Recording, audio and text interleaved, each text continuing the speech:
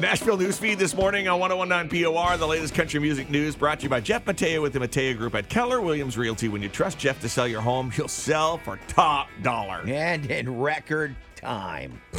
Jelly Roll's wife, Bunny XO, is about to release a book, a tell-all book about her life. Are there going to be pictures in it? Okay. The book will be about her relationship with Jelly Roll and her experience as a high-end escort and her escape from an abusive relationship. Oh.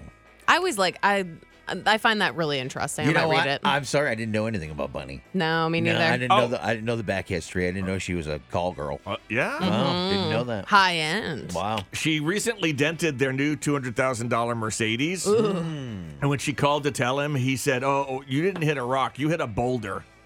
Good-sized Right. dent. Yeah, no Oh. kidding. And then he reminded her she bought the car for him.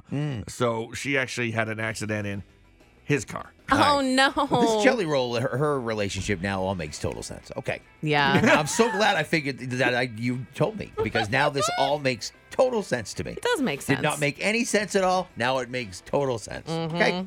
Courtney, you know how much of a fan you are of Reba McEntire and her TV shows? I love her. There's about to be another one. What? She's developing a new comedy for NBC where she inherits her father's restaurant and learns that she has a new business partner, her half-sister. Oh, no. Who's her half-sister Yeah, who going to is be? it? I have no idea. Barbara Jean. Yeah, it might be. Oh, that'd be great. She's so.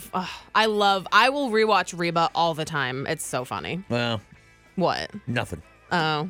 What? You really like that show, huh? I do. Yeah, I think it's cute and stuff, It's but cute. it's like, it's not It's very also funny. of its time. Yes, Yeah. very, very much so. Oh, yeah. I think that's what I like about it.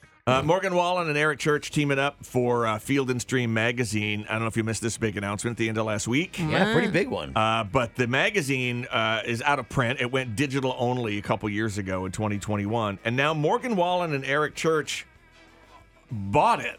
Oh. And they're bringing it back with a semi-annual print edition and the Field and Stream Music Festival. Yeah, you know that's going to be huge. That will be cool. They'll have it somewhere down south. It'll be gigantic. That's interesting. Buy a magazine with all that moolah. Yeah. And that your business partners now. I Like know. Morgan Wallen and Eric Eric Church. Church. That's a pretty good publicity for your, all you got to do is publish, hey, here's the latest edition of Field and Stream. Yeah, there's a picture of Morgan Wallen shirtless. Just post it on your social medias. That's pretty good promotion. Why does there have to be a why picture would of it be Morgan Wallen shirtless? shirtless? Women are obsessed with him. Really? And Eric Church, honestly.